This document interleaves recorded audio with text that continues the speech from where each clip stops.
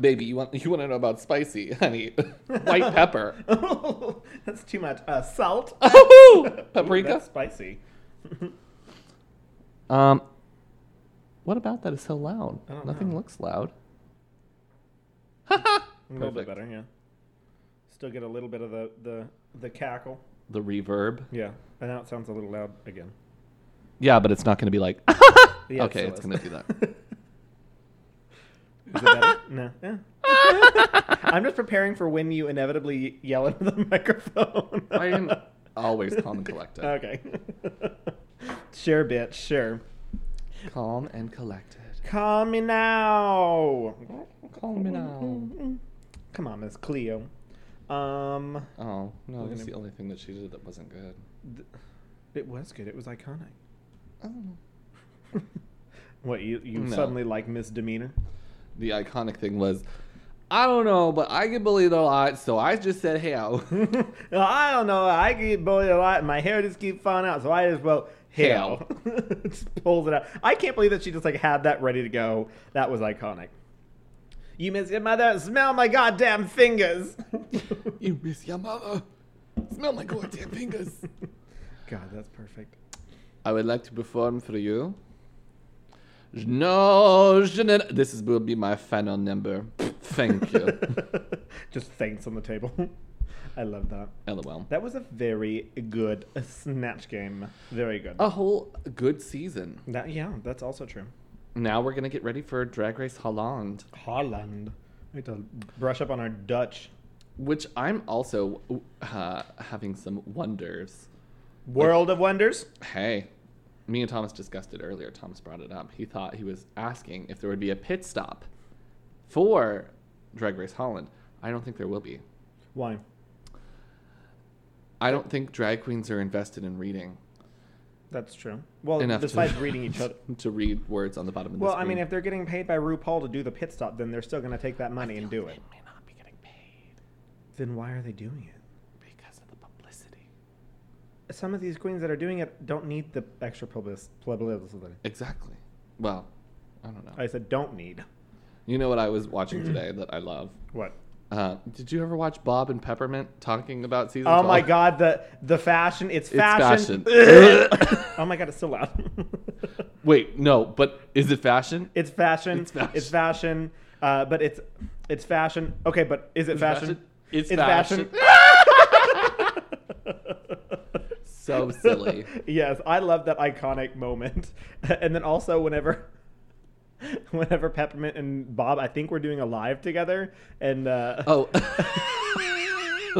and then fracking. Oh, no. Peppermint was like, "Did you see that article?" And she's like, and Bob was just like on her phone, or was like, "Oh yeah, the fracking." And Peppermint's like, "Oh no, don't do that." And then Bob's like, "Oh." I love the from side to side. Like, This action. she like dove, like she was trying to get out of the camera. It's like, girl, it's already on live. Like, where are you fucking gonna go? I don't get it. They are good together. I like They it. are. Well, really, anybody's good with Bob. Yeah. Bob. Bob draws Does it it. out of everyone. She'll make that happen. She'll make that what? Happen. Yes. Also, this is our Spoopy podcast, not our Rupee podcast. But Yes, that's true. regardless, we love to talk about our drag queens anyways. Our sisters. Our sisters from Who our are Rupee misters. podcast. Yeah. Sisters who are sometimes misters. Who are always misters. Well, most of the time misters. Yeah, sometimes. I mean, Most of the time. Not when I take a bath. Because that's just like me time, you know? Put on a mask. Does it make you not a mister or a sister? Alien. Alien. Lizard. Alien. Alien. Alien actress. Alien actress. Alien. Alien. I Alien. hear I the hear the same same thing. Wait, Bobo.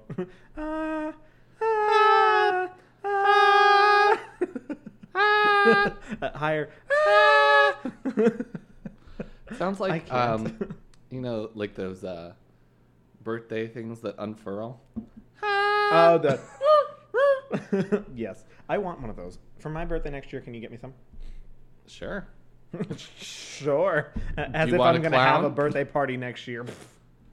LOL. I don't Ouch. want to tell you what's going to happen in January of next year. I'm going to die. I've been looking in my crystal ball, and Oh boy. Call me now. Mhm. For $3.99 a minute, I can tell you. Yeah. Mm-hmm. Yeah. Mm-hmm. You're going to get bangs. So no more birthdays. How many times? Multiple. Oh my god, I cannot wait to get bangs multiple times. Bangs, like over the forehead bangs. Hair bangs. Yes. The fuck? I thought you were predicting that I was going to finally have intercourse. I don't know why I stuttered on that. Well, intercourse. Because crystal ball says it's not going to happen anymore. It's like, so You're you better done. be afraid. Unless you climb under pickup trucks again. Well, And just wait. it might happen. You never know. That was something. A moment in time. I had a lot of sex that weekend. Especially coming from we don't need to talk about what sex like. Congratulations. A recent Gallup poll shows that Americans have reported feeling stress, worry, and anger at the highest levels in over a decade. While we are growing more and more aware of the effects of stress on our bodies and minds, like this conversation has just given me, we may not have considered the effects that our stress can have on our pets. I'm reading the wrong commercial. But you can keep reading it if you want to. According to a 2019 study, there is a synchronization between stress hormones in humans and their dogs. If you are a dog parent, you probably know that your pup is very good at reading body language and can quickly pick up on how you're feeling. Mm-hmm. We're always working to reduce our own stress in any way that we can, but what about the anxiety we may have passed on to our dogs? Big Bones has a solution. What? CBD has been shown to help reduce stress and anxiety in both humans and dogs, and Big Bones has your dog covered. Made from organic, human-grade ingredients and full-spectrum hemp oil, their bones may offer some relief to your anxious pup. Check out BakedBones.com for more information on CBD for dogs and other benefits it may provide. Baked Bones offers free shipping on all orders over $25, and you can save 15% now using promo code SPOOPY15. SPOOPY15. Baked Bones is an LGBTQ owned and operated and based in Houston, Texas. Baked Bones proudly donates 10% of all profits to no-kill shelters in the U.S. Baked Bones.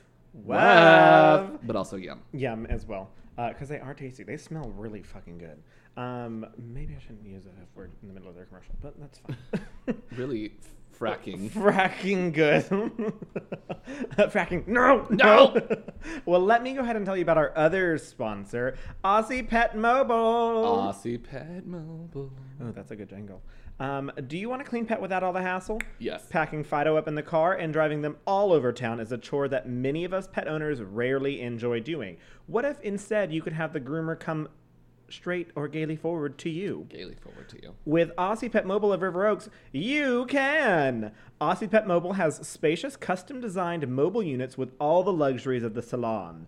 AC, heat, electricity, and water. No hookups needed. And they never use kennel dryers or harsh chemicals during the grooming process. Their vans ensure that your groomer has the ability to take care of all of your pet's needs, including hair care to paw care and everything in between. They even offer special services such as de-shedding treatments, whitening treatments, hairstyling, Dead Sea mud baths, dark color enhancing treatments, and facials. Their groomers are trained and certified and will pamper your pets with a personal 100% cage-free one-on-one experience, all in the comfort of your driveway, alleyway, in front of your apartment complex, all of the above. You know what else Aussie Pet Mobile groomers are trained on? Good social distancing practices. Make your appointment and be sure to ask about our contact-free pet grooming service. Aussie Pet Mobile. Yum. Yum. LOL.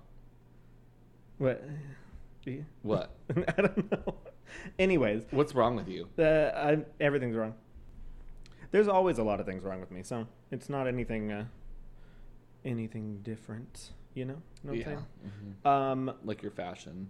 It's fashion. It's fashion. Excuse me. It's fashion. But is it fashion? It's fashion. Stupid. I love that. But is it fashion? Oh, it's fashion, baby. Oh, yeah. It's fashion, girl. Girl. Well, we are on our 69th episode. And I prepared something specifically for that. Oh, did you? Mm-hmm. Absolutely. Well, you get to tell me about it because you get to go first. All right. Oh, okay. Is it a long thing? Sure. No. 4 pages? That's pretty long. I want to talk a little bit about a psychiatric syndrome that has affected some people over the years that is very odd and can seem very fantastical. Oh, it's a dancing times. sickness. No. No.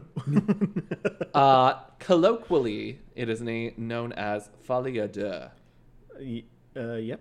Have you ever heard of folie à deux? No. But psychologists will refer to it as shared psychosis or shared delusional disorder. Yes, we kind of touched on this a little bit with the Toxic Lady, where they were like, everyone has psychosis. And they were like, no, I'm a trained medical professional. I don't have psychosis. And they're like, you're just a crazy woman. You passed out. Hysterics. Yeah, it's hysterical. Your period is making you go wild. You have that vagina thing, and it's like, oh, Listen, if this was still the 20s, we'd give you vibrators and cocaine, but it's not, so... The tampons laced with, soaked in codeine. LSD. Codeine. Love it. Basically, LSD. And people are like, nowadays, where? Why can Can we we go bring back to that? Can we soak all of my tampons in that? Because I would just sit there like, oh, fuck yeah. Me, like, yeah, my periods are terrible, but you're a man. Don't be Mitch, transphobic. Don't do listen. that. I need that tampon. Let Okay. me tell you something, Mr. I need it. Reed's name badge. Mr. Ralph. Dr. Carson. Carson Crescent. No, because he would be like, yes, girl, Yeah, we got you, honey. we got tampons for everyone. Codeine. Well, Um, that's what I'm like. When can we put the cocaine back in Coca-Cola. Because I saw this girl tweeted these pictures of like all the Coca-Cola bottles, and I guess it was like kind of being like, which body shape is the best, or Yeah. something like that. And the first bottle was just like, you know, those bottles of water with like the cork that you can put in and then like snap it closed. Oh, with yeah. the metal. She's like, when So can just we go straight back up and to, down. Yeah, when can we go back to the first bottle? exactly. Just a Why do we box. need curves? Just go back to Boxy Mandrews. Yes. So, folie à deux is a psychiatric syndrome in which symptoms of delusion, like Jinx Monsoon, or Nina Bonina Brown, no, the other one, Alexis Michelle. no, well that one too, but Who? What season? Where are we going? AS5. All Stars 5. Gia Gunn. No, that was All Stars 4. No. With the Derek slick back Barry. hair that was not wet. Blair St. Clair. Blair St. Clair delusions. Yes, the symptoms of a delusion or belief that, and sometimes hallucinations, are transmitted from one individual to another. Individual. Individual. It can be shared by 3, 4 families, folie à famille, or even communities. Ooh, was this Folie à discovered in plusieurs. France? Is this why it's all French? Okay. Yeah, it was discovered by, I didn't write their names down. So are they like, oh, well, you guys are talking about some crazy shit, so that means everyone is thinking the same crazy shit. Well, no, if I told you that granite countertops are made out of people, and then, but we're both like, we both have a mild version of psychosis, then my delusion gets transferred to you. So they have to talk to each other about Yes, this? they have to be in close proximity, or on the internet. Yeah. Yeah. And are we wrong? There are 2 types of disorder. Folie imposée, where a person is dominant, and they're known as the inducer or the primary. They form a delusion during a psychotic episode and convince another to believe it as well. Whoa, dominant. Hey, 69th episode. that's what this is about. There we go.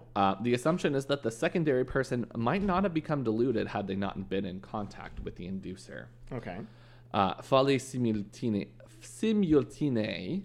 the other type, is a situation where 2 people considered to suffer simultaneously from psychosis, and the individuals coalesce until their delusions become identical or strikingly similar. Oh, well. And they begin to trigger symptoms in each other. So that's like someone on acid being like, oh my God, do you see that? And they're like, no. No. And they're like, do you see that massive green dragon? It's like, I fucking do now. The walls are melting. No, they're not. not. Yeah, look at the top up there. They're melting. Oh my God, we God. gotta get out of here. Yes. The disorder has no known exact cause, but professionals agree that stress and social isolation are the main contributors. Quarantine. Yeah. You have to be quarantined with somebody else. Oh, damn. Wait, I'm quarantined with Savannah. You guys are both under the delusion that saying "Hell yeah, brother" is a cool thing to do. It is, but we were like that before quarantine. Hell yeah, brother. You've just been spending a lot of time together. Yeah, that's true. Hell yeah. It is difficult to diagnose because those with the condition do not usually seek out treatment because they don't realize their delusion is abnormal because it comes from themselves or from someone who they trust.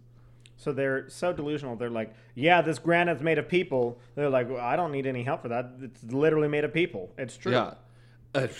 Lady Bunny told me. Yeah. And who doesn't trust Lady Bunny? A lot of people. Everyone. You should not trust her. Do not trust her. She is a fugly slut. She is the oldest person in reality, but she has the mind of a 2-year-old. Mm-hmm. So I wouldn't trust. I mean, I would probably say like a prepubescent, like teenage boy. Like a 12 or 13-year-old that's like, I just want to come on everything.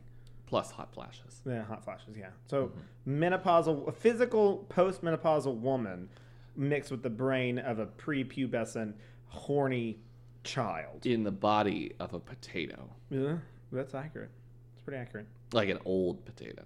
Like one of the ones that's like pretty rotted and like has all the roots that are like growing out. Yeah. Mm-hmm. That's true. And you can just throw it at a wall and it just splats. Oh, that's gross. Yeah.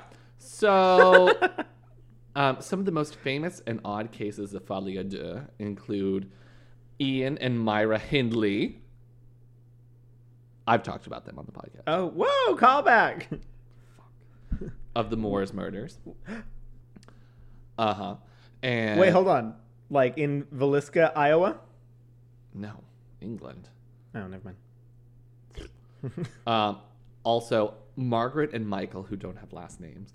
But they believe... Thanks, Margaret and Michael. Well, this is a really famous... I mean, people put out studies about them to bring about the coining of the term folie à deux. Gotcha.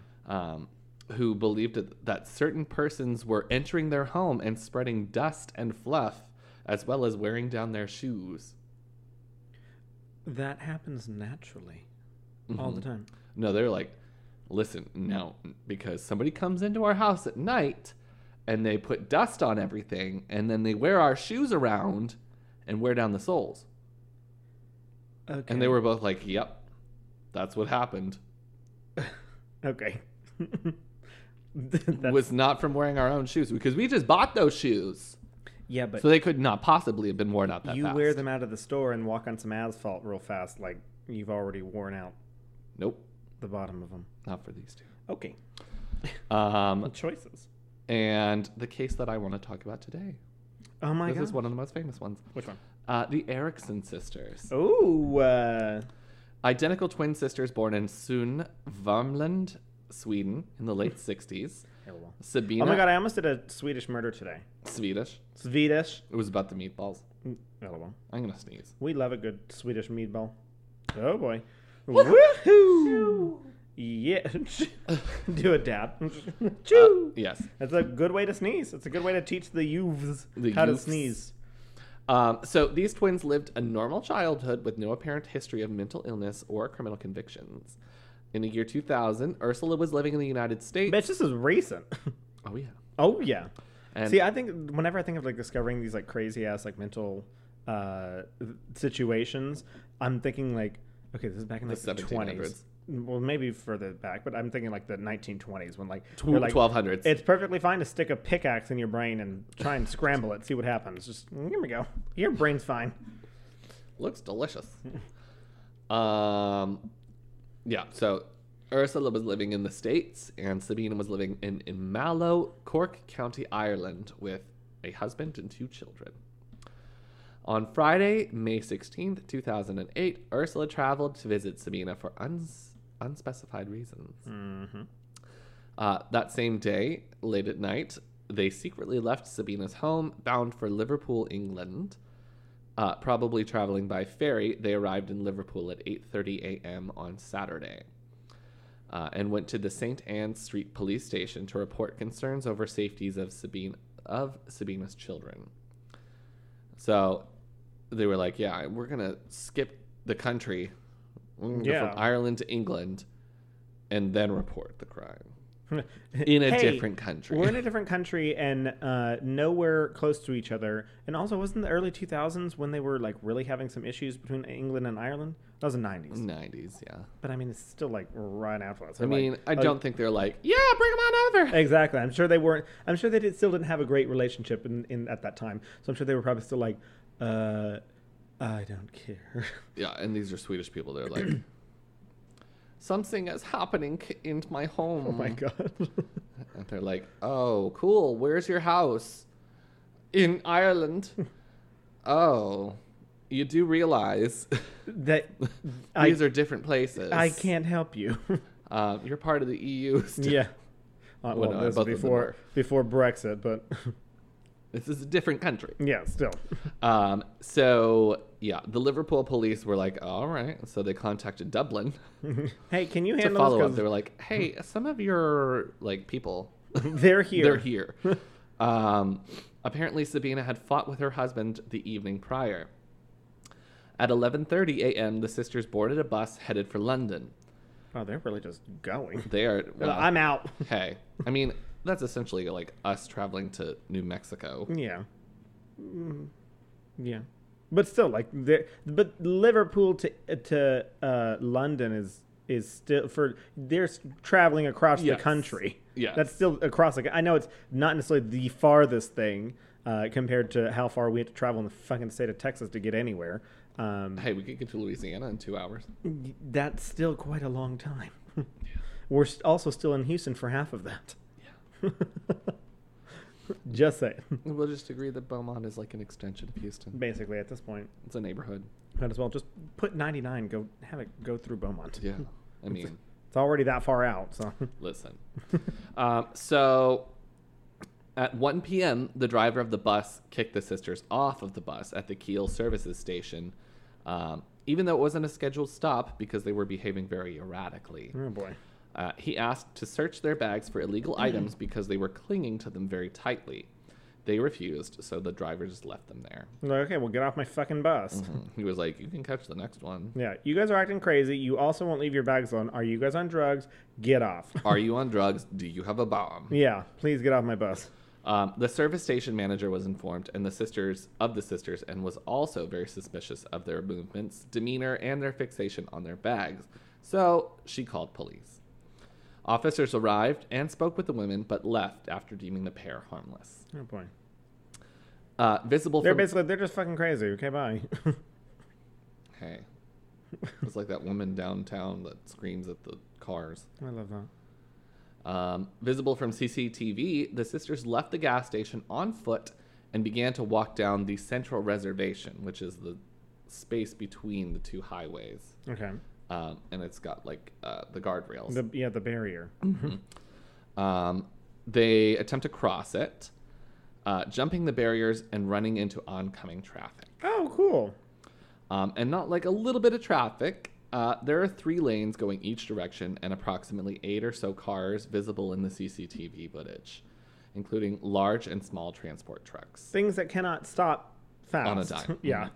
Both were hit, but miraculously only sustained minor injuries. And Bitch, how the fuck? I know. Because I'm imagining the people that I see walking on I-45 in the middle of the night, and I'm like, why are you on this raised, elevated portion? There's no exits up here.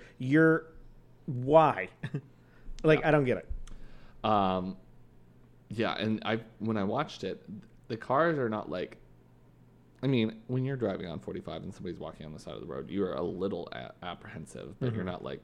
Slow down to 20. Somebody's on the road. Exactly. No, these cars are still going 40, 50 miles an hour. Yeah.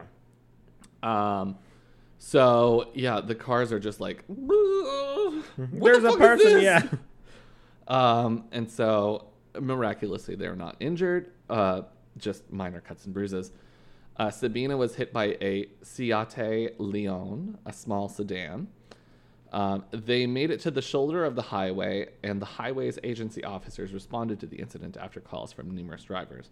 Central Motorway Police Group was also called in to assist. The motorway police were also accompanied by a small television crew that was filming them for an episode of television show on BBC called Motorway Cops. They were filming them? Yeah, oh, they were it's like filming the cops. police. Okay, got it. I thought that someone was filming the girls, and I was like, what? No. Just happens that these people were traveling with cops at the same time. Okay. And, I mean, that's how they captured all this. Yeah. On the shoulder of the northbound M6, the police were evaluating the situation.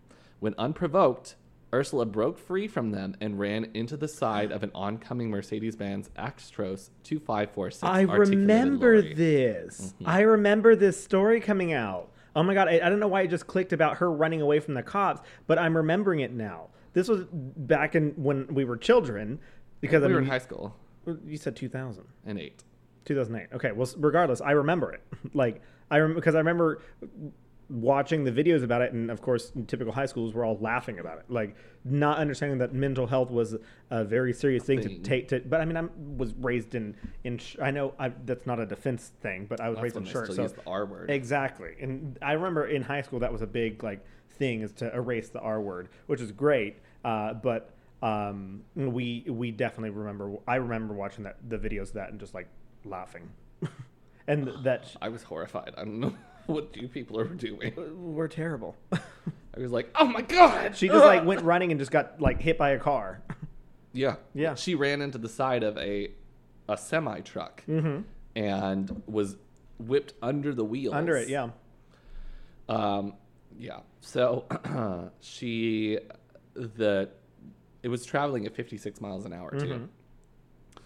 Sabina then followed her sister while the police were stunned and was hit head-on by a Volkswagen Polo traveling at high speed. And that's the one where she just whoop, Went right up in the air, came down and was rolling. Yep. Both survived their collisions again. Ursula was immobilized as her legs had been crushed by the semi. Sabina was unconscious for 15 minutes. Ursula resisted immediate aid from the paramedics. That was the one who got her legs crushed. She spat and scratched at the officers and screamed obscenities. Ursula screamed at the officers, quote, "I recognize you. I know you're not real." Sabina regained consciousness and shouted to Ursula, quote, "They're going to steal your organs," end quote. Oh my gosh. She then got to her feet, hit the officer in the face, and jumped the central barriers and ran into oncoming traffic again. Oh my God. So this is after she got slammed by this Volkswagen, flew up into the air and then landed on the ground, was unconscious for 15 minutes, gets up, slaps the officer, and then runs into oncoming traffic Punches again. the officer in the face. Yeah. But with all the commotion going on the one side of the freeway, the traffic on the other side of the motorway Had pretty much they were slowed down. Well, they slowed down to watch it, obviously. 'Cause Rubbernecking, yeah. So they were like, Wait, some whoa, people call it yeah. goosenecking, did you know? That's gross. Yeah. I like rubbernecking better. Yeah. Anyway, sorry. Because you're like, ooh. Yeah, so the cars stopped. But with all the police were able to catch up to her. And with the help of other motorists, the police restrained her. Because I'm sure they helped block her. The cop is chasing after this girl. She obviously did something. To we need carry to her. Yeah. 6 people it took to Oh restrain my her. God. 6 men. And she wasn't on drugs. No. Oh my gosh. Drugs or alcohol. Both sisters. No, I skipped something. Then the ambulance had arrived by then, and medics were able to sedate her. Both sisters were taken to hospital. Ursula was admitted to intensive care. While Sabina calmed down and was controlled despite her ordeal, she was released from the hospital within 5 hours. Ursula? No, Sabina. Oh, okay. The one that didn't have her legs crushed. Which one was the one that lived in Ireland? Sabina, right? Sabina. So where is her husband in all this? Has he not where is she at? Because No, yes, they had called him by that time, and he was like, "I had no idea where she was. I Yeah. was just like, where the fuck she is just she?" left. Yeah, her and her sister It left. was like, did they go to a casino? Yeah. Anyways, but he is not going to England at this time. He's not going to the UK at this time. So apparently, 5 hours after she had been released from the hospital, she's going with police to the station to be booked. She was not concerned with her sister's condition. She didn't. She No care. She was transferred to police custody. During the processing, she told an officer, quote, "We say in Sweden that an accident..." Oh, wait. "We say in Sweden that an accident rarely comes alone. Usually at least one more follows, maybe two." End quote. An apparent revelation about the preceding events. On May 19th, Sabina was released from court without a full psychiatric evaluation, having pled guilty to the charges of trespass on motorway and hitting an officer. The court sentenced her... And they just released her? Sentenced her to 1 day in custody, which they had deemed her to have already served after spending the night in jail. What the fuck? Mm-hmm. Okay. After leaving the court, Sabina... No one gave her like a mental evaluation or like, hey, we should probably check this out. Nope. Oh my gosh. After the court, Sabina began to wander the streets of Stokes-on-Trent, trying to find her sister in hospital, carrying all her possessions in a clear plastic bag given to her by the police. She was also wearing her sister's green top. At 7 p.m., 2 local men spotted her whilst they were walking their dog on Christchurch Street in Fenton. One of the men was 54-year-old Glenn Hollinshead and his friend Peter Malloy. Sabina appeared friendly and played with their dog. Sabina began behaving erratically, which worried Malloy. She asked the 2 men for directions and if that there was a B&B or a hotel nearby. Hollinshead took pity on her and offered to take her back to his home. Sabina relaxed, and the 2 men agreed to help her find her sister the next day. When they arrived at his home, they had the couple had a few drinks. Sabina kept looking out the window and snatching at the blinds. She offered cigarettes to the men, but when they took them and put them in their mouths, she snatched them out, saying that they could have been poisoned. But she had been smoking these cigarettes all night. These ones could have been poisoned. Sticks it in her mouth and smokes it. Okay. Shortly before midnight, Malloy... At that point, I would have been like, okay, you need to leave now. I don't... Or I'd be like, hey, Peter, go to the kitchen and get us another beer. Yeah. Call the police. Please, yeah, someone save us. Yeah, I would not be, oh, yeah, let's keep talking and seeing how I can help you. No. Yeah, you are crazy. Not crazy. First of all, I don't think that I would have invited her back to my house. No. To begin with, because I don't like people. To begin Well, they with. were like, there's no hotels nearby. I'm like, certainly you can call her a cab. Someone take her somewhere. If you're gonna do something, send her somewhere. Yeah. Because then you can at least do like the out of sight, out of mind. Like, oh well, we helped her. We sent her to a hotel somewhere. She can't be that far from Liverpool. She was taken to the police station. Exactly. So she couldn't have walked that far. You go about 20 miles that way. Yeah. And you'll end up in... Not even that. I can't imagine that she walked that far, depending on how long she was walking for. But I don't know. It's all very close together. Yeah. I just don't know where this police station is. Maybe it's in the suburbs. Yeah. Because technically they were picked up, on the side of the highway. Mm-hmm.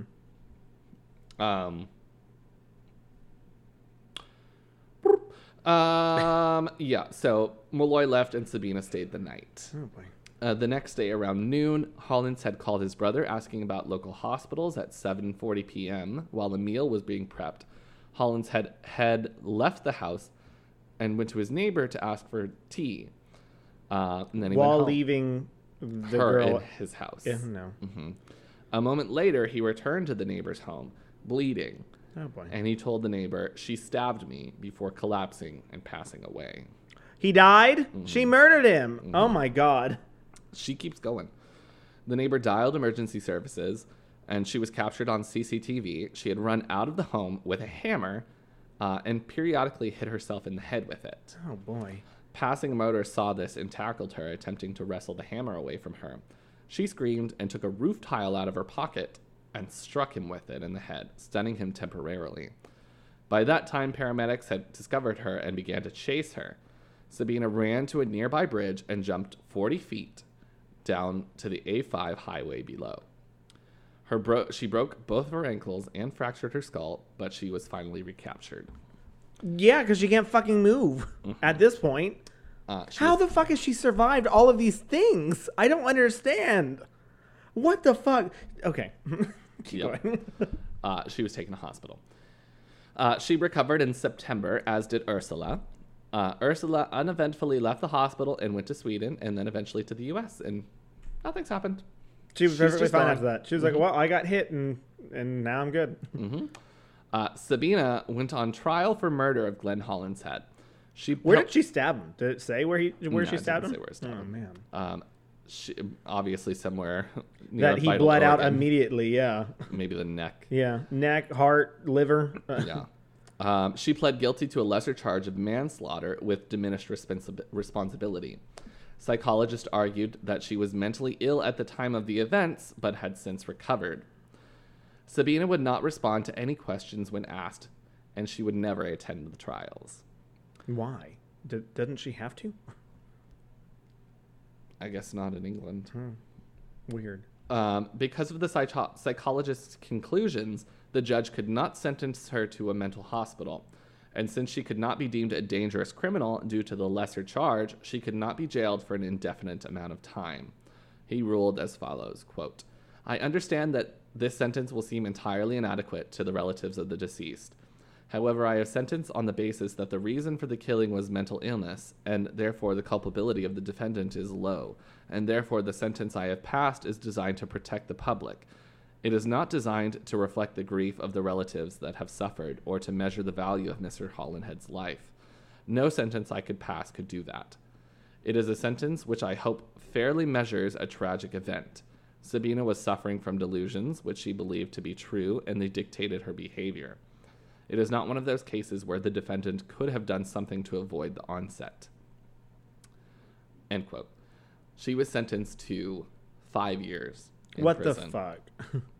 And she got credit for 439 days already served. Oh my gosh. So basically she was already like a year and a half through her sentence whenever she got her sentence. She was eligible for parole or for release in 2011, but prior to it, she was released to her partner and children, where she's been living ever since. So her husband that she claimed was threatening her children and she disappeared. So what was the delusion? Do we have more information? Like what were the two of them? They won't answer questions. And but then how can we chalk that up to the two of them both being delusional? Because they ran into traffic. Well, yeah, I don't know. That just seems like Yeah, it made a lot of people very angry. Yeah, I'm angry about it. Mm-hmm. This is stupid. She killed someone. Killed someone. And and endangered thousands by running into the middle of the highway. Exactly. Yes. The events have sparked a lot of investigation into the way the criminal justice system handles those with mental illnesses. Gary Hollinshead, Glenn's brother, stated, quote, we don't hold her responsible, the same as we wouldn't blame a rabid dog for biting someone. She is ill and to a large degree not responsible for her actions, but her mental disorder should have been recognized much earlier. I do question the criminal justice system for allowing somebody like this to be let out when she is capable of committing such a crime. Her mental condition should have been properly assessed after what she did on the motorway and the experiences that the police had. We saw all the experiences. You released her after 5 hours and said, oh, she's not crazy. Mm-hmm. Okay. Her mental disorder should have been picked up prior to her being let out into the community.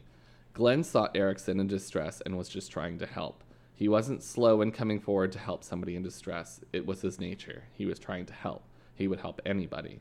If he saw the fight in the street and a guy was losing, he would help. That's sad.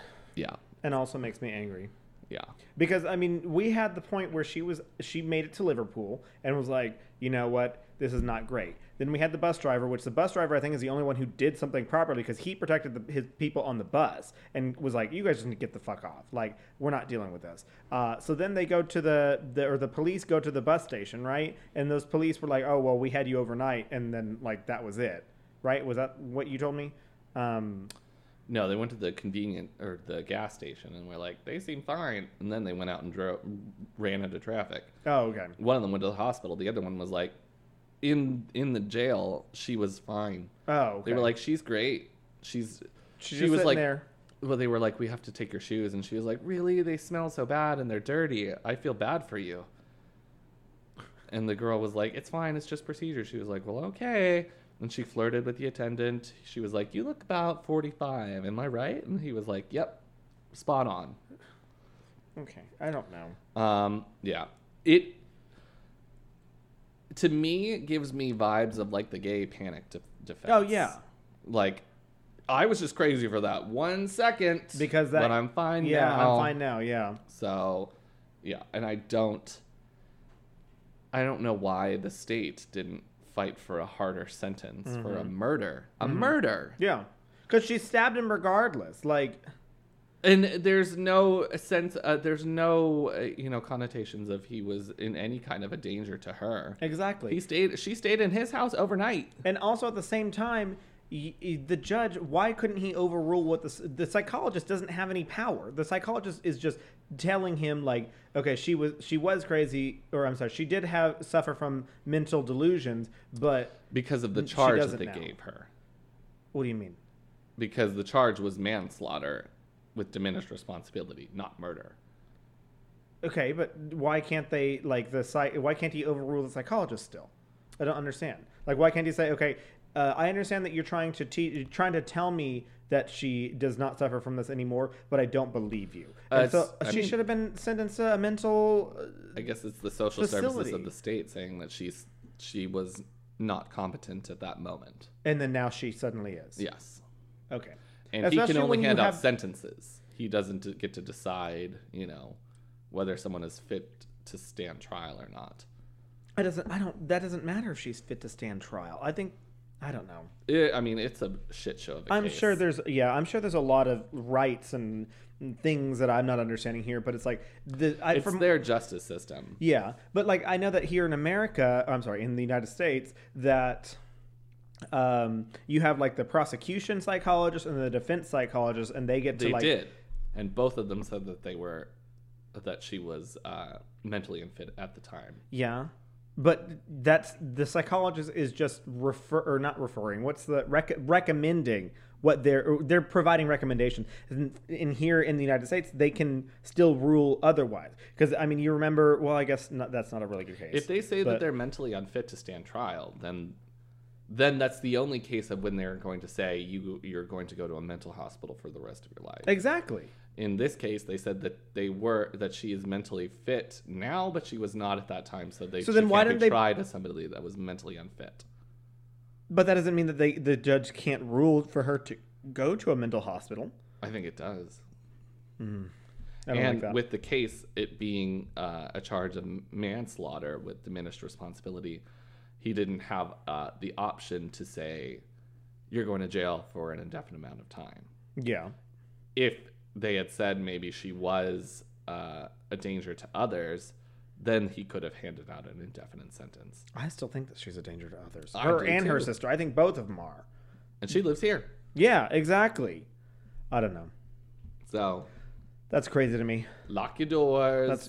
Please don't. If you ever meet anyone named Ursula Erickson, run, get out. Also, always lock your doors. Always lock your doors. Also, and don't talk to anybody. Don't invite strangers to your house. Literally, yes. How did one of my straight friends just text me? Have you heard Lady Gaga's song "Stupid Love"? Cody, get your shit together. Hi. Yeah, that came out a long 7 time months ago. LOL. Okay. Well, that was wild, and now I'm all like riled up. I love it. Well, speaking of, you said something about the Moore family or something like that. The Moore murders, Moore something. What did you say? The Moores. The It's Moores. a place in England. Oh, never mind then. Because I'm going to be talking about the Moore family. From Moore, Oklahoma? No. I'm going to be talking about the Basilica Axe murders. Have you ever heard of them? They're in a little olden time axe murders that happen, you know? No, you don't remember them? I've never heard of it. Never heard of them? Okay, well, let me tell you about them. So on the evening of June 9th, 1912, in the early morning... What? That's a good year, right? 1912. The early morning of June 10th of 1912, in the town of Basilica in southwestern Iowa, the 6 members of the Moore family and 2 house guests were found bludgeoned in the Moore residence. All 8 victims, including 6 children, had severe head wounds from the blunt side of an axe that was found. Some sources said it was found next to a 4-pound slab of bacon. The other one said it was found in one of the bedrooms. So the Moore family consisted of the parents, Josiah B., aged 43, Sarah Montgomery, age 39, and their 4 children, Herman Montgomery, age 11, Mary Catherine, age 10, Arthur Boyd, age 7, and Paul Vernon, age 5. They were an affluent family, affluent family, and were well known and liked in their community. I always love whenever they're like, they were well known and liked.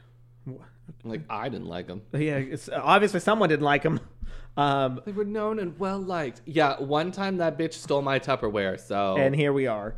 So on the day of June 9th, 1912, Mary Catherine Moore invited Ina May, age 8, and Lena Gertrude Stillinger, age 12. So they were 2 sisters, age 8 and age 12, to spend the night at the Moore residence with the other kids. I'm assuming they were obviously friends of the children. They didn't say like, oh, wow, like they were just 2 random kids that showed up on the front doorstep or something like that. Come on in! Exactly. So that evening... the visiting girls and the Moore family attended the Presbyterian Church where they participated in the Children's Day program, which Sarah Moore had coordinated. After the program ended at 9:30 p.m., the Moores late. So late. The Moores and the Stillinger sisters walked to the Moores' house. Moores's. It was Rigamore's. Arriving between 9:45 p.m. and 10 p.m.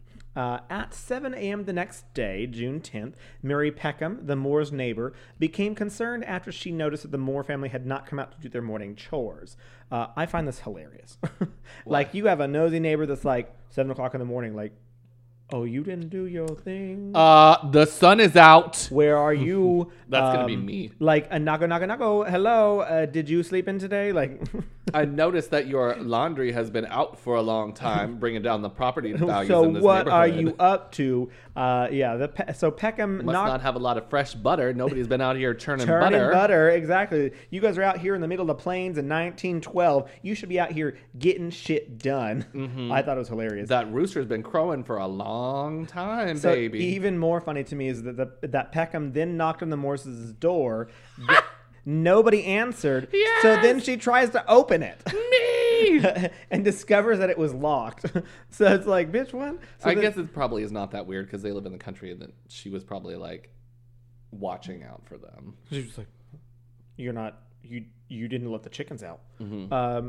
Because then Peckham let the Moores' chickens out, and then called Ross Moore, who is Josiah Moore's brother. Josiah's the dad. Hey, what? How do they have a phone? It's 1912.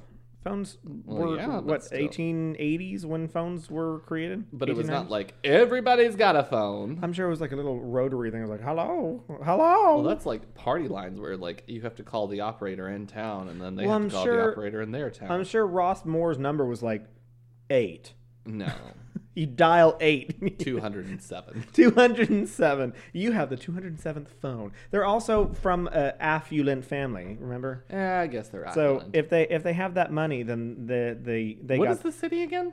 Basilica? No, this is... Oh, yeah, Basilica, Iowa. It's the middle of nowhere, Iowa. Because I looked it up. It's like... I looked up Montgomery County, Iowa, and there's like 4 cities there. And most of them were unincorporated territory. So they're like kind of cities. They're not even like real cities. And I was like, oh, so Basilica is the only one that's like kind of a city. I think you're saying this wrong. Or I'm sorry, Villisca. Sorry. I said it right once. Villisca. I typed it wrong the first time, and then it's just stuck in my head forever. Villisca. Sorry, not Basilica. Villisca. Villisca. Nobody would have ever known. No. If I had not just tried to Exactly. look I would this have just kept on saying Basilica over and over and over again. Yeah, Villisca. Oh wow, that is like the smallest. Is that even? It's the biggest city in their county. This is Woodville. Exactly. There's like nothing going on there. Yeah. So. Near Nottoway. Wow. So Omaha. like Peckham, Ross Moore received no response when he knocked on the door. He unlocked the front door with his copy of the house key, knocked on the front door and shouted. That's also like, hey, wake up. It's time to get up. Me. Yeah. Can you please answer your door? Hey, I'm out here. So he unlocked the One front. of my favorite tweets is pretty wild that the first person who knocked on somebody's door just decided, hey, I'm going to punch your house until you decide to come talk to me. Shut the fuck up. I love that. I'm going to punch your house and you're going to walk out here. I love all the, like, first ever kind of tweets. The person who first ate toast had bread and was like, cook it again. Cook it again. Like, we just made bread. Man. Cook it again. What? Cook it again. Stupid. I love it. So he unlocked the front door with his copy of the house key. So while Peckham stood on the porch, Moore went into the parlor and opened the guest bedroom door, where he found Ina and Lena Stillinger's bodies on the bed. Moore immediately ran out the front door and told Peckham, call Henry Hank Horton. I love that. Every man's name from 1912. Well, so it has Hank in quotations, so I assume that was his nickname. Call Hank! But I thought it was funny. So he was Velisca's primary peace officer, who arrived shortly thereafter. So the Horton's search of the house revealed that the entire Moore family and the two Stillinger girls had been bludgeoned to death. The murder weapon, an axe belonging to Josiah, was found, like I said, there's two different reports, was found in the guest room where the Stillinger sisters were found. So doctors concluded that the murders had taken place between midnight and 5 a.m., and they had found 2 spent cigarettes in the attic, suggesting that the killer or the killers patiently waited in the attic until the Moore family and the Stillinger guests were asleep. I'm very sensitive to cigarette smoke, so if I walked in my house and smelled cigarettes, I'd be like, no. But it's also 1912. So I'm sure they all the smoke. children are smoking. Exactly. So I'm sure that was like, oh, it smells like my house. Happy 10th birthday, Abel. You got a Here's pack your of cigarettes. cigarettes. Exactly. And cigarettes were a nickel. Buffalo nickel. Yeah, you go down to the hardware store and be like, I need my cigarettes. Go down to the pharmacy and get a soda jerk and a pack of cigarettes. Soda, Coca-Cola full of cocaine and some cigarettes. Hey, and then you just got, run home. You got your uppers and your downers. It evens you out, you know? Get your... I need my prescription of methamphetamine as well. I'm Yes. going to be working in the yard later. I need to get wild. So the killer or killers began in... they decided the killer or killers had began in the master bedroom where Josiah and Sarah Moore were sleeping. Josiah received more blows from the axe than any of the other victims, and his face had been cut to such an extent that his eyes were missing. They used the blade of the axe on Josiah while using the blunt end on the rest of the victims. They proceeded into the children's rooms and bludgeoned Herman, Mary, Catherine, Arthur, and Paul in the head in the same manner as their parents. They returned to the master bedroom to inflict more blows on the elder Moores. This was seen as obvious because they knocked over a shoe that had been filled with blood before moving downstairs to the guest bedroom and killing Ina and Lena. Investigators believe that all of the victims, except for Lena Stillinger, had been asleep when they were murdered. They thought that she had been awake and tried to fight back, as she was found lying crosswise on the bed with a defensive wound on her arm. Lena's nightgown was pushed up to her waist and she was wearing no undergarments, leading law enforcement to the speculation that the killer or killers sexually molested her or attempted to do so. So basically, they went up and took Josiah out because he was a burly farmer man, I'm assuming. So they were like, well, we kill the man, we can take care of everyone else. Like, because all the rest of them are just children and his wife. So there were several suspects that came under investigation in this case over time. The first off is Andrew Sawyer. Every transient and otherwise accounted for stranger was a suspect in the murders. One suspect was the man named Andy Sawyer. No real evidence actually linked Sawyer to the crime, but his name came up often in grand jury testimonies. According to Thomas Dyer of Burlington, Iowa, a bridge foreman and pile driver for the Burlington Railroad, so he was a railroad worker. Sawyer was, but we're talking about Thomas Dyer. Thomas Dyer was from Burlington and worked as a bridge foreman for the Burlington Railroad. And he saw Andy Dwyer approaching his crew in Creston, Iowa at 6 a.m. on the morning the murders were discovered. Sawyer was clean-shaven, wearing a brown suit when he arrived, but his shoes were covered in mud and his pants were wet nearly to the knees. He asked for employment, and as Dyer needed an extra man, he was given the job on the spot. Dyer testified that later that evening, when the crew reached Fontanelle, Iowa, Sawyer purchased a newspaper and went off by himself to read it. The newspaper carried a front page account of the Villisca murders, and according to Dyer, Sawyer was very much interested in it. Dyer's crew complained that Sawyer slept with his clothes on and was anxious to be by himself. Do they normally get naked to go to bed? I take off my clothes when I go to bed. Does he have other clothes? I don't know. He's I'm assuming if they were farmhand. alarmed, I'm thinking that he was sleeping in his suit that he was wearing. Oh. So that's why I think it was like kind of weird to him. Have you ever slept in jeans? No. Terrible. Well, I have whenever I've like been wasted drunk, but that's a different story. Awful. Because I can just Would pass not out. recommend. Well, I don't. I wouldn't recommend it. I Listen, I wouldn't recommend it. Okay. I've gone over to my friends' houses before and like slept on their couches, and I have like taken off my pants because I'm like, you guys already know me. It doesn't matter. Anyways, I haven't done it on yours. I don't think. Thomas, Lysol the couch. So Too late now. Oh my gosh! What, are you getting rid of it? I've been sitting on it Oh. for a long time. Okay, but also never mind. What? Listen, you're disgusting. Okay. Anyways, they were. So they were also uneasy that Sawyer slept with his axe next to him. He often talked of the Villisca murders and whether or not a killer had been apprehended.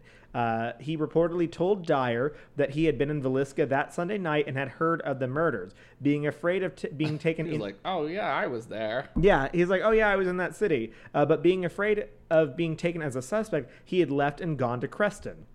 Dyer was suspicious and turned him over to the sheriff on June 18th of 1912. So this is, 9 days later? Dyer later testified that prior to the sheriff's arrival, he had walked up behind Sawyer. He was rubbing both of his hands, rubbing his head with both of his hands, and suddenly jumped up and said to himself, "I will cut your goddamn heads off." That was a quote. So Kathy, if you're listening, I'm sorry I said the GD word. At the time, he had made... So disappointing. I know. At the time, he had made striking motions with the axe and began hitting the piles in front of him. So, The piles of what? he's a railroad worker. So I'm assuming piles of wood or the railroad piles. I don't know. So Dyer's son, whose name is J.R., testified. Okay, testified that one day as the crew drove to Villisca, Sawyer told him he would show JR where the man who killed the Moore family got out of town. He said the man that did the job jumped over a manure box, which he pointed out about 1.5 blocks away. He then showed where he crossed the railroad track. JR said that there were footprints in the soggy ground north of the embankment. Sawyer told JR to look on the other side of the car and said he would show him an old tree where the murderer stepped into the creek. According to JR, he looked over and saw a tree south of the track about 4 blocks away. So basically, that was supposed to, I guess, lead down the fact of why his shoes were muddy and why his pants were wet halfway up, because he had ran across a muddy embankment and then jumped in the creek and left. I don't know. Sawyer was dismissed as a suspect in the case when officials learned that he could prove that he had been in Osceola, Iowa, on Osceola. How's it spelled? Osceola. Osceola. Eola. Osceola. Osceola. Yeah, okay. That's what I said the first time. On the night Osceola. You were wrong. Just keep going. On the night of the murders, he had been arrested for vagrancy there, and the Osceola sheriff recalled putting him on a train to send him away at approximately 11 p.m. that evening. So there was no way that he had been in Villisca that night because he was a vagrant and in a town in Iowa that was, I don't know how close Osceola was, but yeah. So he had an alibi. And so then The next suspect was Reverend George Kelly. Kelly was an English-born traveling minister in town on the night of the murders. Kelly was described as a peculiar. You know, anyone getting described as peculiar in 1912 is like, you're either gay or like really crazy. He reportedly suffered from a mental breakdown as an adult. He doesn't care for the company of women. He's Exactly. A little queer. As an adolescent. As an adult, he was accused multiple times of peeping and several times asking young women and girls to pose nude for him. On June 8th of 1912, he came to Villisca to teach the Children's Day services, which the Moore family had attended on June 9th, 1912. He left town between about 5 a.m. and 5:30 a.m. on June 10th of 1912, hours before the bodies were discovered. Reverend Kelly had confessed to the murders in court, but the jury didn't believe his confession. In the weeks that followed, he displayed a fascination with the case and wrote many letters to the police, investigators, and the family of the deceased. This aroused suspicion and a private investigator wrote back to Reverend Kelly asking for details that the minister might know about the murders. Kelly replied with great detail, claiming to have heard sounds and possibly witnessed the murders. His known mental illness made authorities question whether he knew the details because of having committed the murders or if he was imagining his account. So maybe they were like, you have an active imagination. You're just making shit up. Because, I mean, there was no witnesses to any of this. So you could make up literally whatever you want to about murdering these people, and it could be true. Like, that sounds right to me. Exactly. So then in 1914, 2 years after the murders, Kelly was arrested for sending obscene material through the mail. He was sexually harassing a woman who applied for a job as his secretary. He was sent to St. Elizabeth's Hospital, the National Mental Hospital in Washington, D.C. Investigators speculated again that Kelly could be the murderer of the Moore family. In 1917, Kelly was arrested for the Villisca murders. Police obtained a confession from him. However, it followed many hours of interrogation, and Kelly later recanted. After 2 separate trials, he was acquitted. Oh, good. So then we have our next suspect, Frank F. Jones. We have Frank Fernando Jones. He was a Villisca resident and an Iowa state senator. Surprise! So Josiah Moore had worked for Frank Jones at his implement store for many years before leaving to open his own store. Moore reportedly took business away from Jones, including a very successful John Deere dealership. So this was like right when John Deere was like becoming something. We got an engine in this thing. Let's get that tractor going. So Moore was rumored to have an affair with Jones's daughter-in-law, though there's no actual evidence that supports this. Which then leads to our 4th suspect, William Mansfield. There's another theory that Senator Jones hired William Blackie Mansfield to murder. I know I don't like that term either, but that was what we got here. That was his name. I don't know if I'll go ahead and change that, bud. Yes. To murder the Moore family. It is believed that Mansfield was a serial killer because he murdered his wife, infant child, and parents-in-law with an axe 2 years later after the Villisca crimes. He is... What? A different murder with an axe. Exactly. What? That's what they think he was a serial killer. Yes.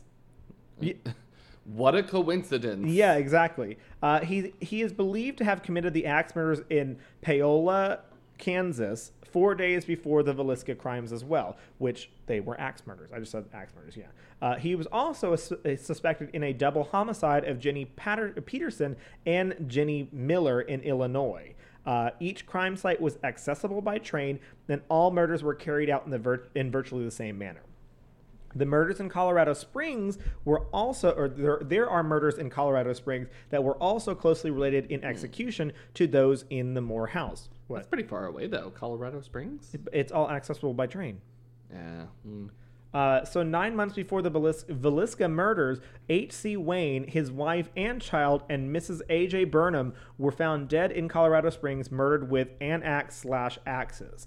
The Colorado Springs police found it difficult to believe that the same person could perpetrate a similar crime in a city, so they didn't believe serial killers were a real thing. Honey. Yeah.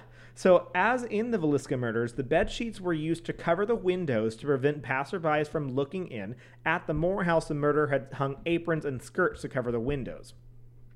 As in the murders in Villisca, the murderer in Colorado Springs wiped the blood off his axe and covered the heads of the victims with bedcloths to prevent splatter. Mansfield... Bed what? Bedcloths. So bed sheets, yeah. Mm-hmm. Sheets, yeah. Blankets. Mansfield was also the prime suspect of the Burns Detective Agency for Kansas City and the detective James Newton Wilkerson, who suggested that he was a cocaine-addicted serial killer. Same. He was just drinking Coke. He's got a penchant for those soft drinks. Yeah. So according to contemporary news reports, Wilkerson believed Mansfield was responsible for the axe murders of his wife, infant child, father-in-law, and mother-in-law in Blue Island, Illinois, on July 5th of 1914, 2 years after the Villisca murders, and the axe murders committed in Paola, Kansas, 4 days before the Villisca murders, and the murders of Jenny Patterson and Jenny Miller in Aurora, Illinois. He did. He did this. So according to Wilkerson's investigation, all of the murders were committed in precisely the same manner, indicating the same man probably committed them. Wilkerson stated that he could prove that Mansfield was present in each of the different crime scenes on the night of the murders. In each murder, the victims were hacked to death with an axe, and the mirrors in the homes were covered. Mirrors and windows. A burning lamp with the chimney off, I don't know what that means, was left at the foot of the bed, and a basin in which the murderer washed was found in the kitchen. So basically, he washed himself in every single person's house. Like, after he committed, he was like, I got blood on me. Let's clean up. In each... It's your blood. Keep it in your house. I don't like that. Let's get it off me. Yucky. In each case, the murderer avoided leaving fingerprints by wearing gloves, which Wilkerson believed was strong evidence that the man was Mansfield, who knew his fingerprints were on file at the federal military prison in Leavenworth. So he had already been arrested previously for something. And so he was like, they already got my fingerprints. I can't leave fingerprints anywhere. So he made sure not to leave any fingerprints. He was wearing gloves. So Wilkerson managed to convince a grand jury to open an investigation in 1916, and Mansfield was arrested and brought to Montgomery County from Kansas City. Payroll records, however, provided an alibi that placed Mansfield in Illinois at the time of the Villisca murders. He was released for lack of evidence and later won a lawsuit that he brought against the investigator Wilkerson, and was awarded $2,225, which amounts to $52,900 today. Wilkerson believed that pressure from Senator Jones resulted not only in Mansfield's release, but also in the subsequent arrest and trial of Reverend Kelly. So basically, Senator Jones was like, you're a judge and I'm the senator of Iowa. You're a judge in this tiny-ass county and I'm the senator of Iowa. Let this man go and blame this pervy reverend instead. However, R.H. Thorpe, a restaurant owner from Shenandoah, Iowa, identified Mansfield as the man he saw the morning after the Villisca murders boarding a train in Clarinda, Iowa. This man said he had walked from Villisca. If proven to be true, this testimony would disprove Mansfield's alibi. So someone planted a payroll record somewhere that Mansfield was in Illinois and wasn't actually in Villisca. Furthermore, it was reported that Mrs. Vina Tompkins of Marshalltown was on her way to testify that she heard 3 men in the woods plotting the murder of the Moore family a short time before the killings. So she heard these people that were plotting this and didn't recognize any of them, or no. I guess there was no TV, so you didn't really know who your senator was. I mean, newspaper. I don't know. I wouldn't be like, there he is. There's a senator. So that's why I was like, ooh, maybe the senator's on the train with this guy after just like getting an alibi in a different city and was like, go kill this person. So then there was other murders reported as possibly being linked to these crimes include the numerous unsolved axe murders along the Southern Pacific Railroad from 1911 to 1912, the unsolved Axemen murders in New Orleans, call back, as well as several other such murders during this time period. I was even thinking about the Clementine Barnabet murders. Yeah. Because this was in the same time frame, because that was, 1909 to, 1912 that she was killing people? So I was like, did she get blamed for this just because she was black, or did she actually do it? But I think she actually did it. Yeah. I feel like Because she was just in Beaumont. somebody just gets on a train and is like, I'm going to go across countries on a murdering spree. Well, we've talked about this multiple times in this podcast where you can just go to a different city and be like, I'm a different my person. name is Barnabette Exactly. now. I'm a different person. Exactly. Yeah. So then we have... What's your social security number? We don't We have don't those have yet. Yeah. Well, I don't know what that is. So then we go to another suspect, number 5, Henry Lee Moore, who is unrelated to the Moore family. Henry Lee Moore was a suspected serial killer who was not related to the slain Moore family, I said that, who was convicted of the murder of his mother and his grandmother several months after the murders in Villisca, his weapon of choice being an axe. Before and after the murders in Villisca, the very similar axe murders on his mother and grandmother were committed, and all the cases showed striking similarities, leading to strong suspicion to that some or all of the crimes were committed by an axe murdering serial killer, and just like Mansfield, the axe murdering Henry Moore can also be considered a suspect in some of these slayings. So basically, he also killed people with an axe, so maybe it was him. So then we go to our 6th suspect, Sam Moyer. At the inquest, it was reported that Sam Moyer, who was Josiah's brother-in-law, often threatened to kill Josiah Moore. However, upon further investigation, Moyer's alibi cleared him of the crime. So it was what we were talking about earlier whenever you were like, or we were all talking together, that you were like, oh, well, just saying like, oh, I'm going to kill him makes you guilty or whatever. Well, Sam Moyer got accused of it just because he was telling people that he was going to kill his brother-in-law. And so, yeah. So that's the thing. It can really happen. So then we go to our next suspect. Kind of our last. No, it is our last suspect. 6 people? Seven suspects. People? 7 suspects. Now we go to... Just figure it out. Yeah. We go to Paul Mueller. Mueller, yeah. Mueller. If you are not German. Mueller. So in 2017, this is a full 105 years after these murders were committed, there was a book called The Man from the Train, published by someone, but the authors were Jim James and his daughter Rachel McCarthy James. They discussed the Villisca murders as part of a much larger series of murders that they believe were committed by a single serial killer. They conclude that the murderer was Paul Mueller, or Miller, an immigrant possibly from Germany who was a suspect of an unsuccessful year-long manhunt as the sole suspect in the 1897 murder of a family in West Brookfield, Massachusetts, who had employed him as a farmhand. James started his research in an attempt to solve the Villisca murders. Why would you start research on 105-year-old murders? Like, that seems like you're not really going to get much of anywhere. But... Hey.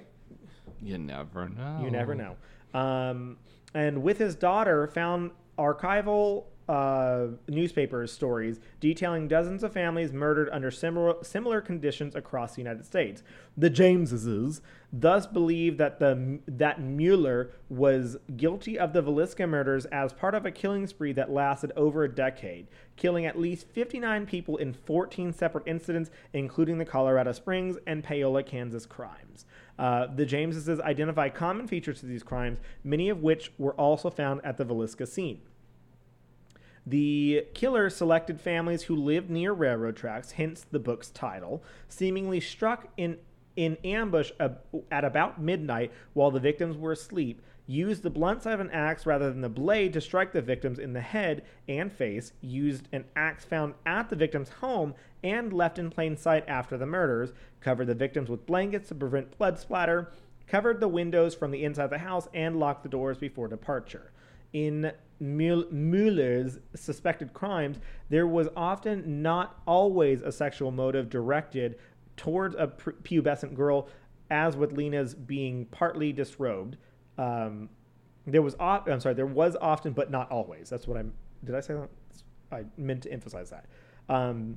So then, in a blurb on the dust jacket of the hardcover edition of The Man from the Train, professor and crime writer Harold Schechter writes that the Jameses offer the most probable solution yet for the Villisca murders. So I'm sure their book probably goes into much more detail about why they were like all these different people were part of the same like axe murder kind of thing, but that there's the idea that this was the most probable thing.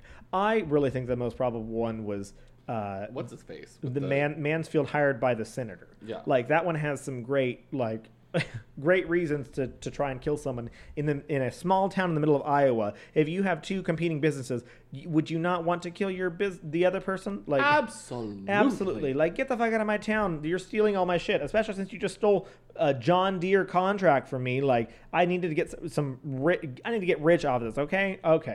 So the Villisca murders are used in a number of pop culture references, ranging from podcasts such as Last Podcast on the Left, and This Is Why We Drink, and My Favorite Murder. They actually did a live show in Des Moines. So they did a live show in Des Moines, and they did Villisca. I think I might have heard that then, and they did it with another podcast. I don't know. I didn't say, but they did a live show there. So shows such, and there's also shows such as Ghost Adventures and the Most Terrifying Places in America, and there was another one, but I had never heard of it.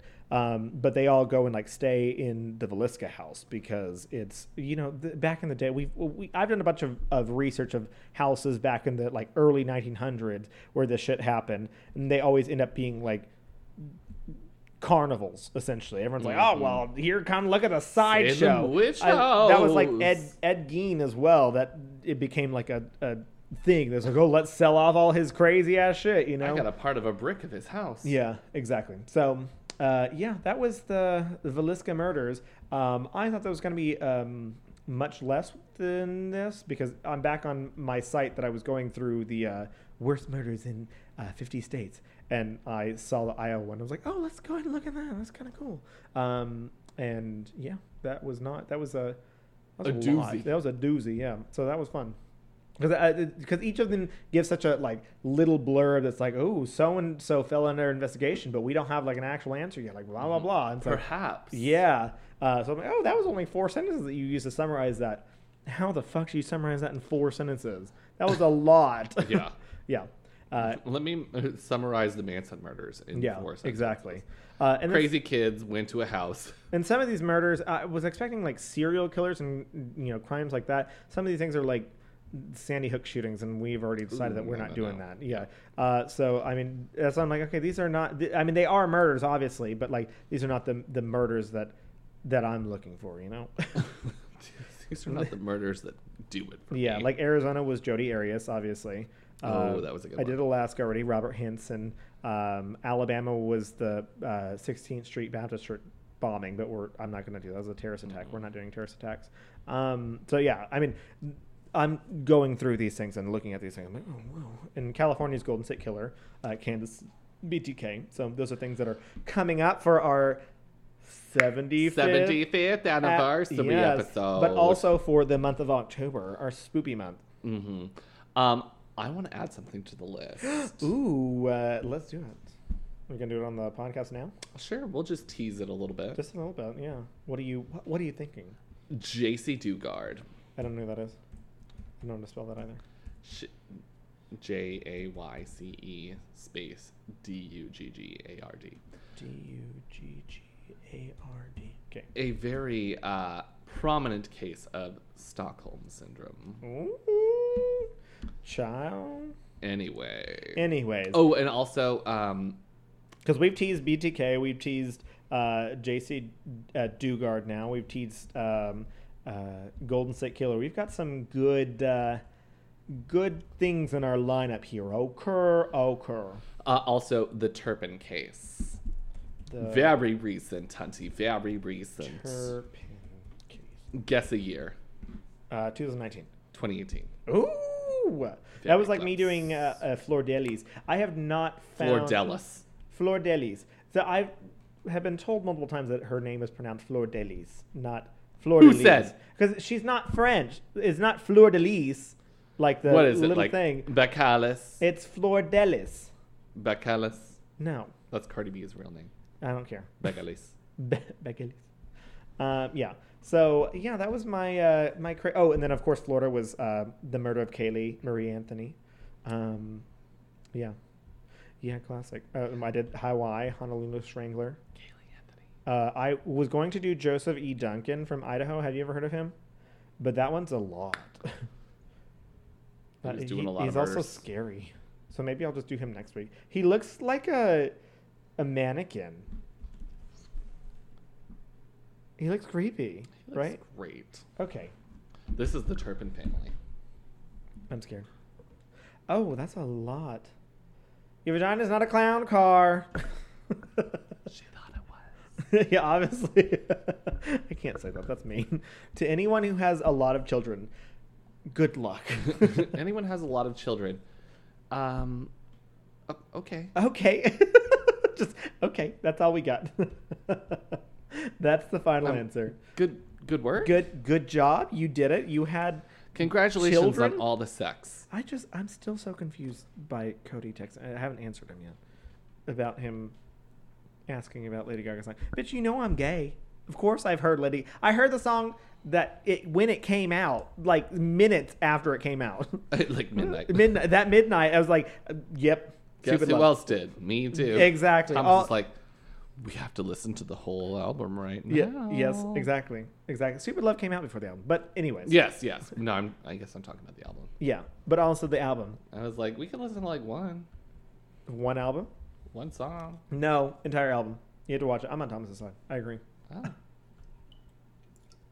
That's how Spooky. you do it. When you have to stand someone, you stand hard, okay? Yeah, but when Carly Rae Jepsen's album came out, nobody was trying to be up for that, huh?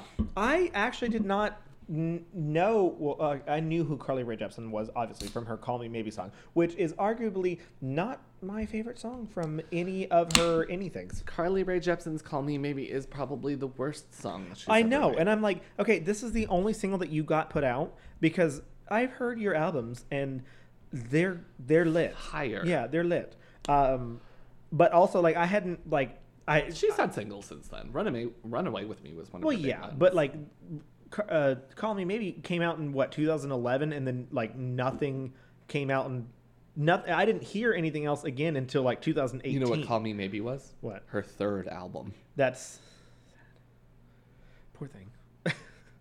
But I mean, you look at Lizzo. Lizzo released all of her albums and then didn't become popular until what 2018. Mm-hmm. So Also, what's Lizzo doing? what do you mean? Girl, you got quarantine. Can you provide us with something? Oh please? yeah, absolutely. I was like, I don't know where you're going with this. I would like to see She, something. she provided us with that TikTok, or not TikTok, but that video of her shaking her salad. Have you seen that?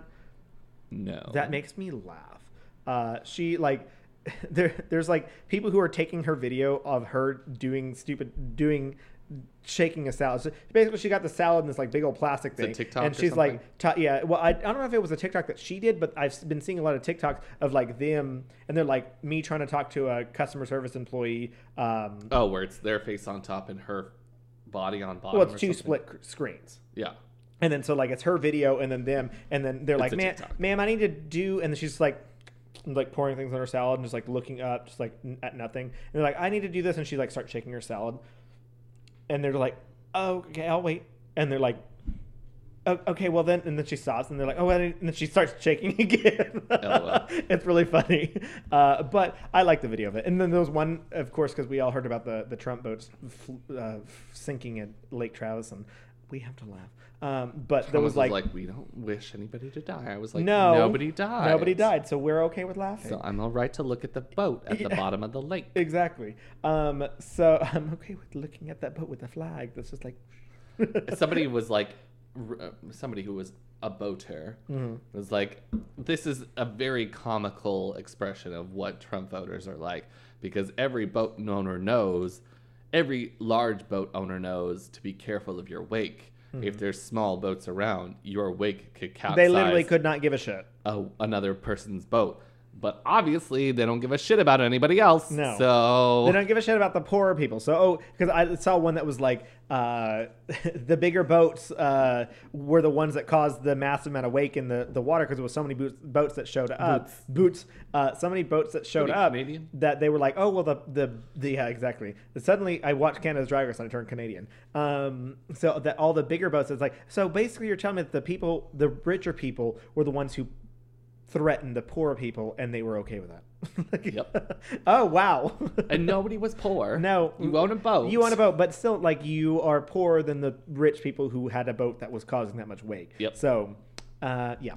I thought that was funny, but also back to the Lizzo thing, there was one of her that was like, Poseidon looking at the Trump vote parade and it's her just like shaking the salad thing. So I'm like, oh wow, this is great.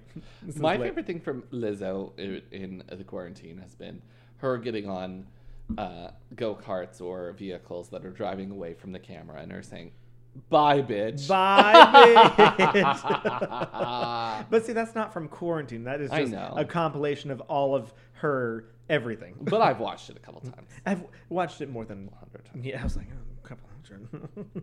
I've watched it quite a lot. You know what else I know a lot about? What? Tell me about it. Economy Works! Boop, boop, boop, boop. Hey, are you a small business owner trying to do it all? Take marketing, for example. Nowadays, your business has to have a Facebook, Instagram, Twitter, LinkedIn account. Who has time to take pictures, write posts, and get them all posted online, let alone like, comment, share, and respond to followers?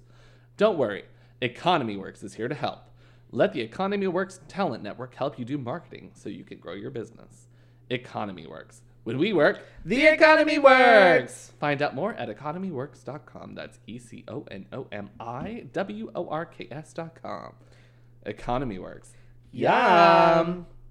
You know that we always love to give our sister sister podcast a shout out. Just combined it all together. Sister a shout out. Sitters? Hey, Laura, and your sister's name is Desiree. Hey, girls. Hey, girls. How you guys doing? It's Ed. But also our sister podcast. Yeah. Let's talk about gay stuff. They are the queens and queers that give us all of the yesterday's history in today's gay nows. Yes. Think of them as like a 60-year-old woman with like big glasses at the library who can tell you anything. But also they're like 30-somethings that will tell you exactly what you're looking for. Except Tony. Yeah, he's 50. Really? I don't know. Oh, I thought we were just at his 70th birthday party. Oh. Yeah. Anyways, they could tell you anything about gay stuff. Yes. You want to know about leaders, about our idols, about important events in our history, the as ones LGBTQ that have plus people brought us to where we are in the forefront of the gay rights movement. Mm-hmm. You can always learn about them at letstalkaboutgaystuff.com or take a listen. Let's Talk About Gay Stuff podcast. Let's Talk About Gay Stuff on Instagram and Twitter, Facebook, and Talk Gay Stuff on Twitter. You want to send them an email? No. They can send them an email. They can send them an email, but they can't do another thing. Drop them a line. No! Drop a line at letstalkaboutgaystuff@gmail.com. But also, I'd love to just talk, since we talked about RuPaul's Drag Race and Canada's Drag Race and just Drag Race in general, we have to feed the children. We have to feed the children because we have been fed by Drag Race this entire quarantine. So we like to give back as well. Our friends over at Our Rupee Podcast. It's also us. We're friends with ourselves. Hey, it's crazy. You should hear the conversations I have with myself. It just lots of just chicken noises. I can't. It's true. So our Repeat Podcast, if you want to listen to us doing chicken noises together, we talk about all of the drags and all the drag stuff that's going on. And we just finished Canada's Drag Race, and we were about to start Holland's Drag Race. So next week we will talk about our opinions on the premiere look and then get started. I'm carving my wooden shoes right now, and I have some tulips on order. I'm ready for some polka. What else do they do? Stroopwafel. Hookers in the Red District. We're hiring hookers. Amsterdam. Yeah. What else? I think that's it. They have an airline, Holland Air, I think is what it's called. So that's also good. Streusel. I think that's German. Dikes, like the like. Excuse me? No, like a levee, a dam, a Yes. dam. Yep. Yes. Okay. Yep. DYK. Windmills. Yes. Windmills. Tulips again. Let's go back to tulips. What? You can't say that. Tulips. Tulips. Tulips. Wooden shoes. River dancing? No, okay, there was no ill intent there, and everybody knows it. You're just a fucking idiot. I was just so shocked because I was like, what? You can't say that. Listen, I've watched a lot of videos of how they expanded their farmland by closing off rivers. By using dikes. Yeah. It's a real term, you're right. But it was just a lot. Okay. Because you just said it so matter-of-factly, especially just talking about the red light district. And I was like, ma'am. Lesbianism? They got a lot of lesbianism there. It was just so like, whoa. Okay. Yes, it's very true. You just snorted a line of ants. Yeah. Whoa! Whoa. Okay, we're good. We did it. That's our podcast. That's our podcast. That's the end. We should probably tell you to get Get spoopy with it?